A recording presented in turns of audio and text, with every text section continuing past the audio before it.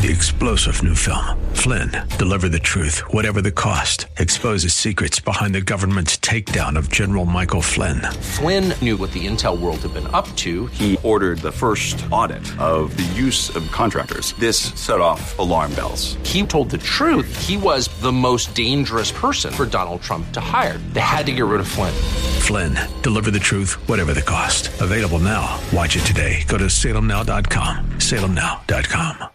WLCC Brandon. Faith Talk Tampa. Online at letstalkfaith.com. Or listen on TuneIn and Odyssey. The following is sponsored by Verse Ministries and is pre-recorded.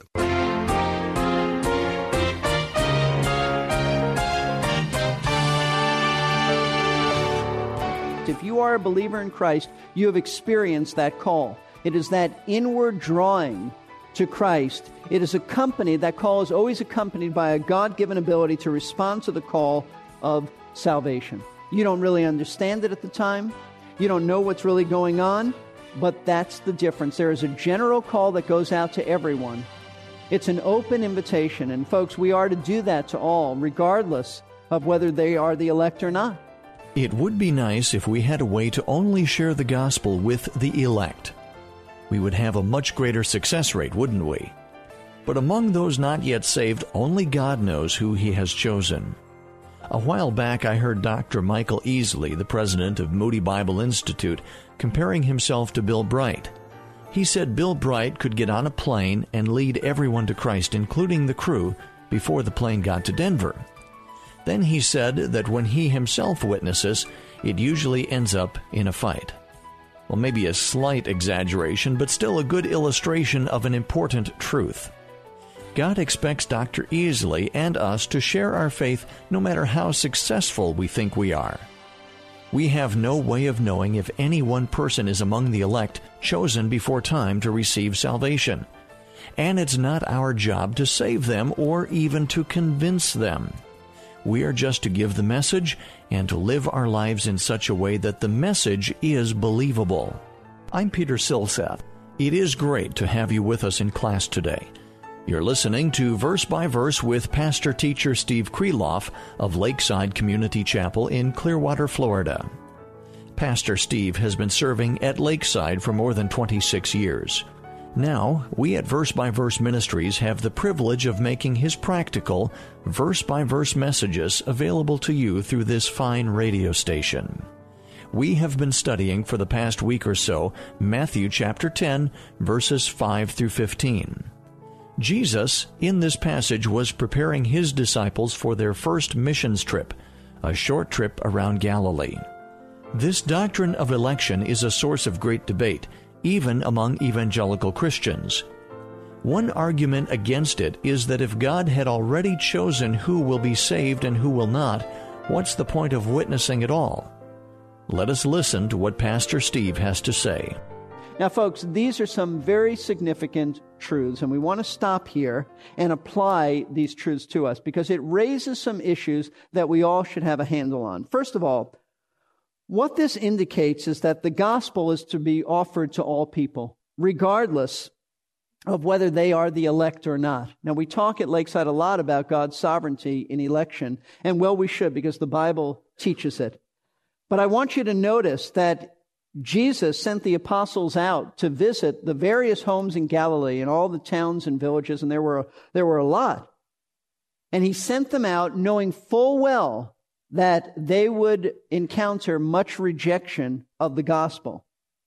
Knowing full well, because he's God and he knows everything, he knew who the elect were. He knew who would accept him. He knew who would reject him. And yet he didn't tell the apostles who the elect are. He just said, witness to all, and you will encounter rejection from some. In fact, most. So Jesus told them to evangelize many who were not the elect and therefore would not accept Christ. And this is certainly no different from Christ commanding us to evangelize all, to call all to repentance, even though most of the people we witness to will not respond to that call because they are not the elect. Now that is a very, very significant truth, and I'll tell you why. Because it raises the question that's even deeper than this, and why evangelize? Why witness when God has already determined who will be saved? And frankly, there are some Christians who have lost their passion for evangelism because of this very issue.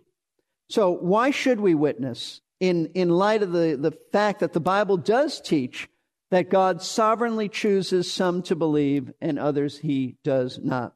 Well, Dr. R.C. Sproul, the well-known theologian of Ligonier Ministries, has addressed this very issue in a wonderful book that he has written called Chosen by God. He addresses the issue by relating an experience that he had in a seminary class when he was a student many years ago. Here's what Dr. Sproul wrote concerning election and evangelism, and I'm just going to read this to you. He said, "I will never forget the terrifying experience of being quizzed on this point by Dr. John Gerstner in a seminary class. There were about 20 of us seated in a semicircle in the classroom, and he posed the question, all right, gentlemen, if God has sovereignly chosen or sovereignly decreed election and reprobation from all eternity, why should we be concerned about evangelism?" He writes, "I breathed a sigh of relief when Gerstner started his interrogation on the left side of the semicircle, since I was sitting on the last seat on the right. I took comfort in the hope that the question would never get around to me. The comfort was short-lived. The first student replied to Gerstner's query, 'I don't know, sir. That question has always plagued me.' The second student said, 'Beats me.' The third student just shook his head and dropped his gaze toward the floor. In rapid succession, the students all passed on the question. The dominoes were falling in my direction. 'Well, Mr. Sproul, how would you answer?' I wanted to vanish into thin air or find a hiding place in the floorboards, but there was no escape. I stammered and muttered a reply. Dr. Gerstner said, 'Speak up.' In tentative words, I said, 'Well, Dr. Gerstner, I know this isn't the answer you're looking for, but one small reason we should still be concerned about evangelism is that, after all, Christ does command us to do evangelism.' Gerstner's eyes started to flame. And folks, that's not what you want to see in a seminary class. Trust me. You don't want to see that after you respond to a question. But he said, Gerstner's eyes started to flame. He said, I see, Mr. Sproul. One small reason is that your Savior, the Lord of glory, the King of kings, has so commanded it. A small reason, Mr. Sproul? Is it barely significant to you that the same sovereign God who sovereignly decrees your election also sovereignly commands your involvement in the task of evangelism? He writes, oh, how I wish that I'd never used the word small. I got Gerstner's point, and I hope we all get Gerstner's point because it is a biblical point, since Jesus did command all sinners to repentance, and he calls us to call all sinners to repentance, regardless of whether they are the elect or not. We have no clue who they are. Theologians refer to this as a general call. When we witness to people, that is the general call that invites everyone to salvation, regardless of whether or not they are the elect. We just witness. Now that's in contrast to another call that theologians call an irresistible call, a specific and irresistible call that goes out only to the elect. If you are a believer in Christ, you have experienced that call. It is that inward drawing to Christ. It is accompanied, that call is always accompanied by a God-given ability to respond to the call of salvation. You don't really understand it at the time. You don't know what's really going on. But that's the difference. There is a general call that goes out to everyone. Then there is that irresistible call that believers experience. In fact, Jesus himself gave this general call to everyone when at the end of Matthew chapter 11 in verse 28, these famous words he said, "Come to me all who are weary and heavy laden, and I will give you rest." Did you notice that? He invites all. It's no different at the end of the book of Revelation. There's an invitation, whosoever will may come. It's an open invitation. And folks, we are to do that to all, regardless of whether they are the elect or not. In fact, this is such a critical issue that there's an offshoot of Calvinism called hyper-Calvinists who do not believe you should ever invite anyone to accept Christ. In fact, some years ago, there was a family that left our church over this very issue. And I wrote to them and call their attention to this very verse in which Jesus said, "Come to me, all who are weary and heavy laden, and I'll give you rest." That's exactly what he meant. Jesus had no hesitation in inviting all to salvation. In fact, he gave a parable about this that instructs us. Let's turn to Luke chapter 14. There is a similar parable, though a little bit different, in Matthew's gospel, but in Luke 14, it hammers the point home. The Lord gave a parable about this general call that clearly makes it our responsibility to invite all to salvation.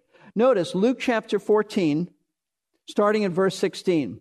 But he said to him, a man was giving a big dinner, and he invited many. And at the dinner hour, he sent his slave to say to those who had been invited, come, for everyone is ready now. But they all alike began to make excuses. Now notice, these are pathetic, these excuses. The first one said to him, I have bought a piece of land, and I have need to go out and look at it. Now, is that not pathetic? I'm inviting you to a wedding. You bought some rental property. You can't wait till after the wedding. But that's what they said. And another one says that, they said, please excuse me. Look at verse 19. Another one said, I have bought 5 yoke of oxen, and I'm going to try them out. Please consider me excused. Another pathetic excuse. You can't wait until after the wedding to try out your animals. And who buys animals without knowing whether they're good or not? What farmer would possibly do that? It's a silly excuse. Verse 20.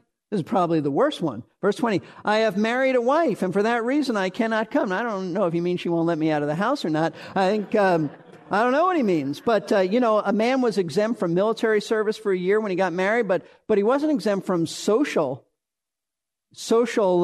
occasions.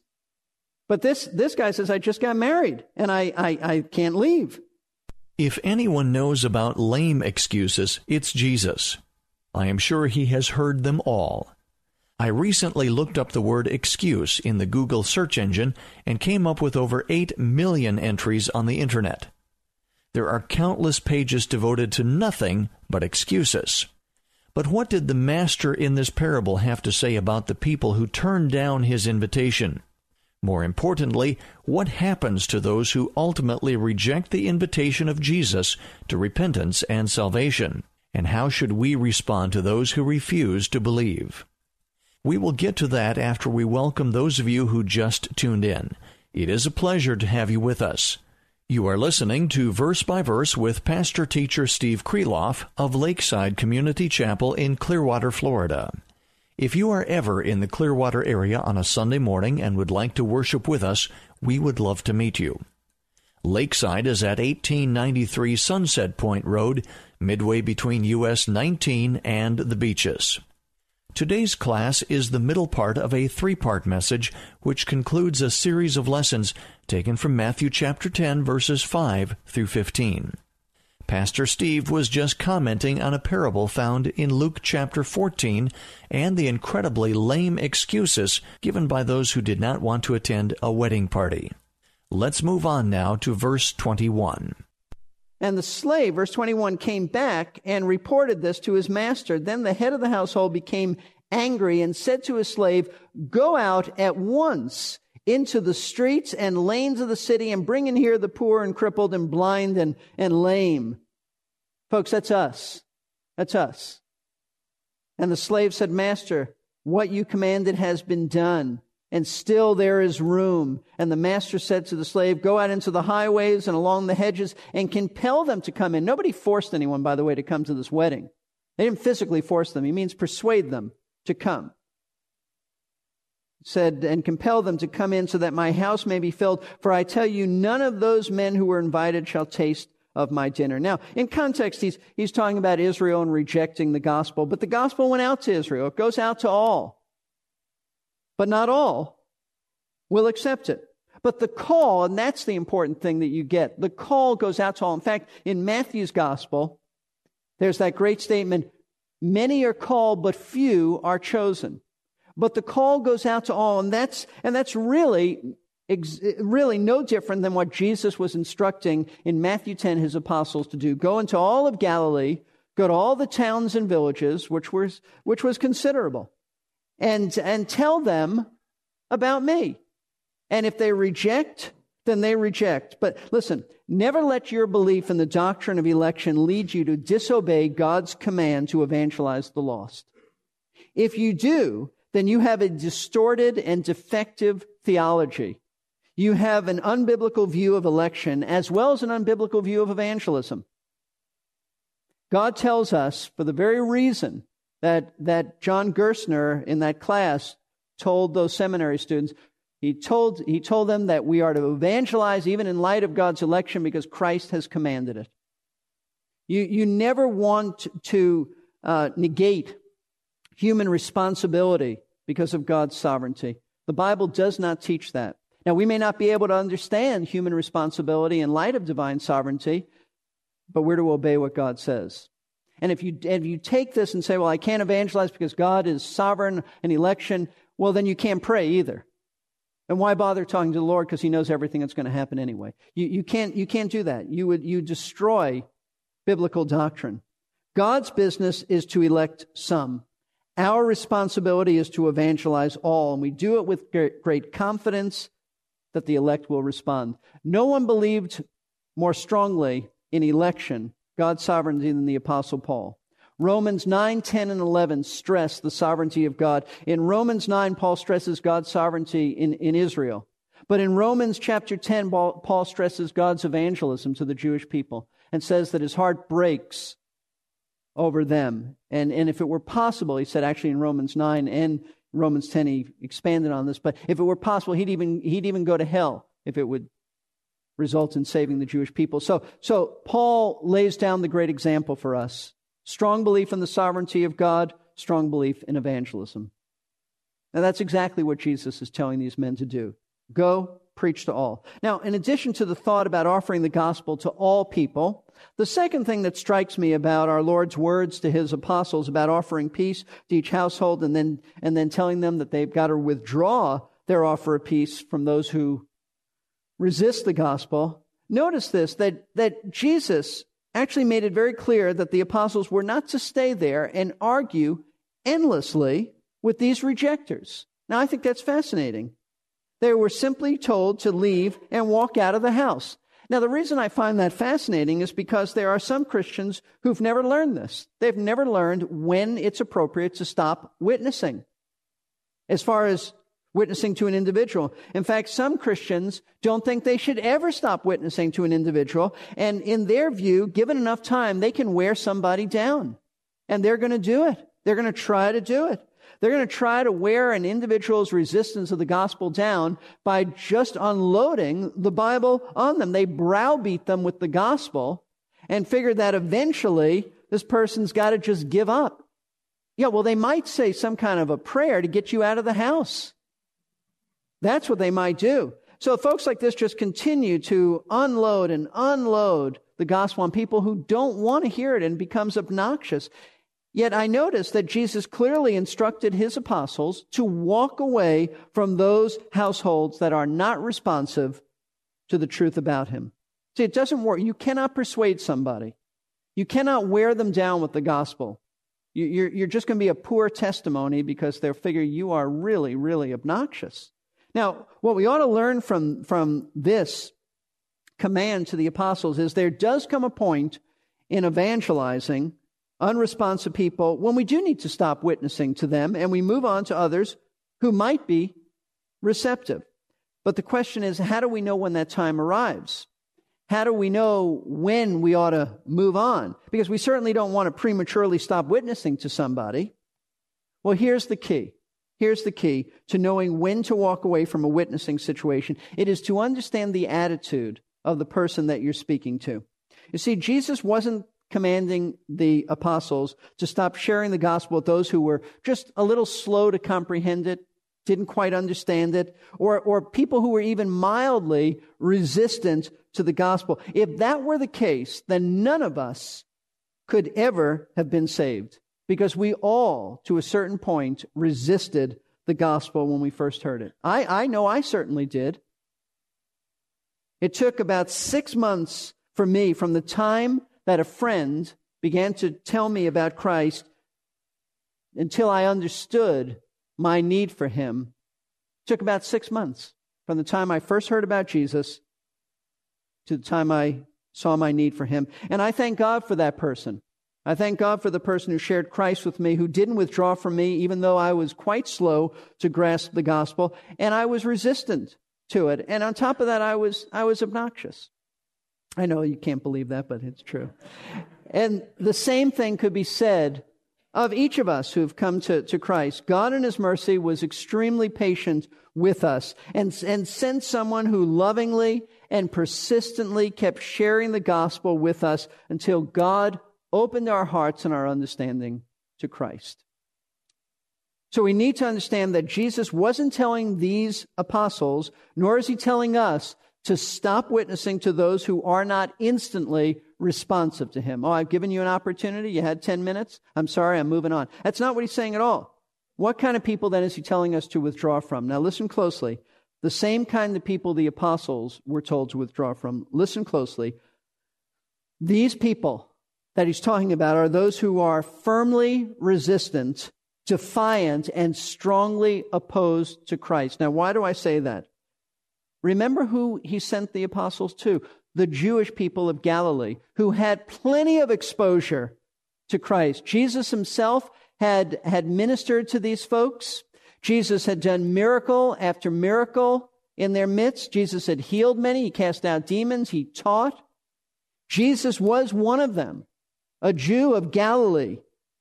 So these people were very familiar with Jesus. Everybody there knew about Jesus. These weren't new folks who were hearing the gospel for the first time. This wasn't new information. These people had a great deal of exposure to Christ and his message. These were the people who heard the Sermon on the Mount. It was given in the Galilee area. It wasn't given it was given on the Sea of Galilee. It wasn't given right in Capernaum, but it was given in another area. An area that's known today as the Mount of Beatitudes. It was that area. They heard his teaching. They saw his miracles. So these people knew a lot about Christ, and the apostles knew this. So when it would become obvious to the apostles which individuals had set their defiant hearts against Christ, they then were to follow the Lord's instruction to no longer witness to them. And folks, here's the point of application for all of us. Just like the apostles, we also need to make sure that we don't continue to witness to those who are hardened in their stubborn resistance to the gospel. Back in Matthew chapter 7, verse 6, Jesus referred to witnessing to people who are openly resistant and hostile individuals. He said, don't throw your pearls before what? Swine. Don't throw the pearls. In other words, he told us, don't take the precious pearls or the precious truths of the gospel and give it to people who act like pigs in trampling them down in mockery and ridicule and scorn. Don't keep witnessing to people who enjoy tormenting you, who ridicule the gospel. The gospel is too precious to let it be purposely trampled through the mud. If you see someone like that, move on. They've heard the gospel. They've heard it. They don't want to listen to you anyway. They just want to ridicule you. Those are the people Jesus told his disciples to leave. Just ignore them, walk away, and move on to someone more receptive. He was training the 12 men who would be his apostles, and he was also giving us important instructions in how we ought to witness. You have planted a seed. Move on now and plant some more, and watch to see what the Holy Spirit does with those seeds. We're glad you could join us for Verse by Verse. It's a daily Bible class of the air led by pastor-teacher Steve Kreloff. Pastor Steve has been serving since 1981 at Lakeside Community Chapel in Clearwater, Florida. Verse by Verse Ministries makes his messages available over the air thanks to this radio station and the generous gifts and prayers of interested listeners. As always, we encourage you to give first to your local church before considering other ministries. Our class today was the middle part of a 3-part message. If you would like to hear the entire message without announcements, you can order it on CD or cassette. Just call us at 727-441-1714. Leave your name and a number, and we will return your call during weekday office hours. That number again, 727-441-1714. Perhaps you have a friend who would like to listen, but does not have access to a radio at the right time of day. These lessons are also available on our website, versebyverseradio.org. Feel free to download for listening later or just listen online. You might even like to take advantage of our free podcasting service or our complimentary newsletter. You will find all of that and more at versebyverseradio.org. These days it has become popular to stress God's love and minimize His judgment. But God will judge the world. The good news is that Christ died on the cross to save us. But from what? His sacrifice was of infinite value, so that should tell us that the penalty it covered was of 3-star General Michael J. Flynn, head of the Pentagon Intelligence Agency, knew all the government's dirty secrets. He was one of the most respected generals in the military. Flynn knew what the intel world had been up to. He understood its funding. He ordered the first audit of the use of contractors. This set off alarm bells. The explosive new documentary, Flynn, Deliver the Truth, Whatever the Cost, uncovers the facts behind this scandal. Flynn told the truth. He was the most dangerous person for Donald Trump to hire. I find out the worst enemy that I'm going to face in my life is right here in America. They took my assessment and they wanted me to change it. And I was like, I'm not changing it. They had to get rid of Flynn. With in-depth interviews, archival footage, and never-before-seen personal records of the man behind the headlines. I just felt like I was drowning. Flynn, Deliver the Truth, Whatever the Cost. Available now. Watch it today. Go to salemnow.com. salemnow.com.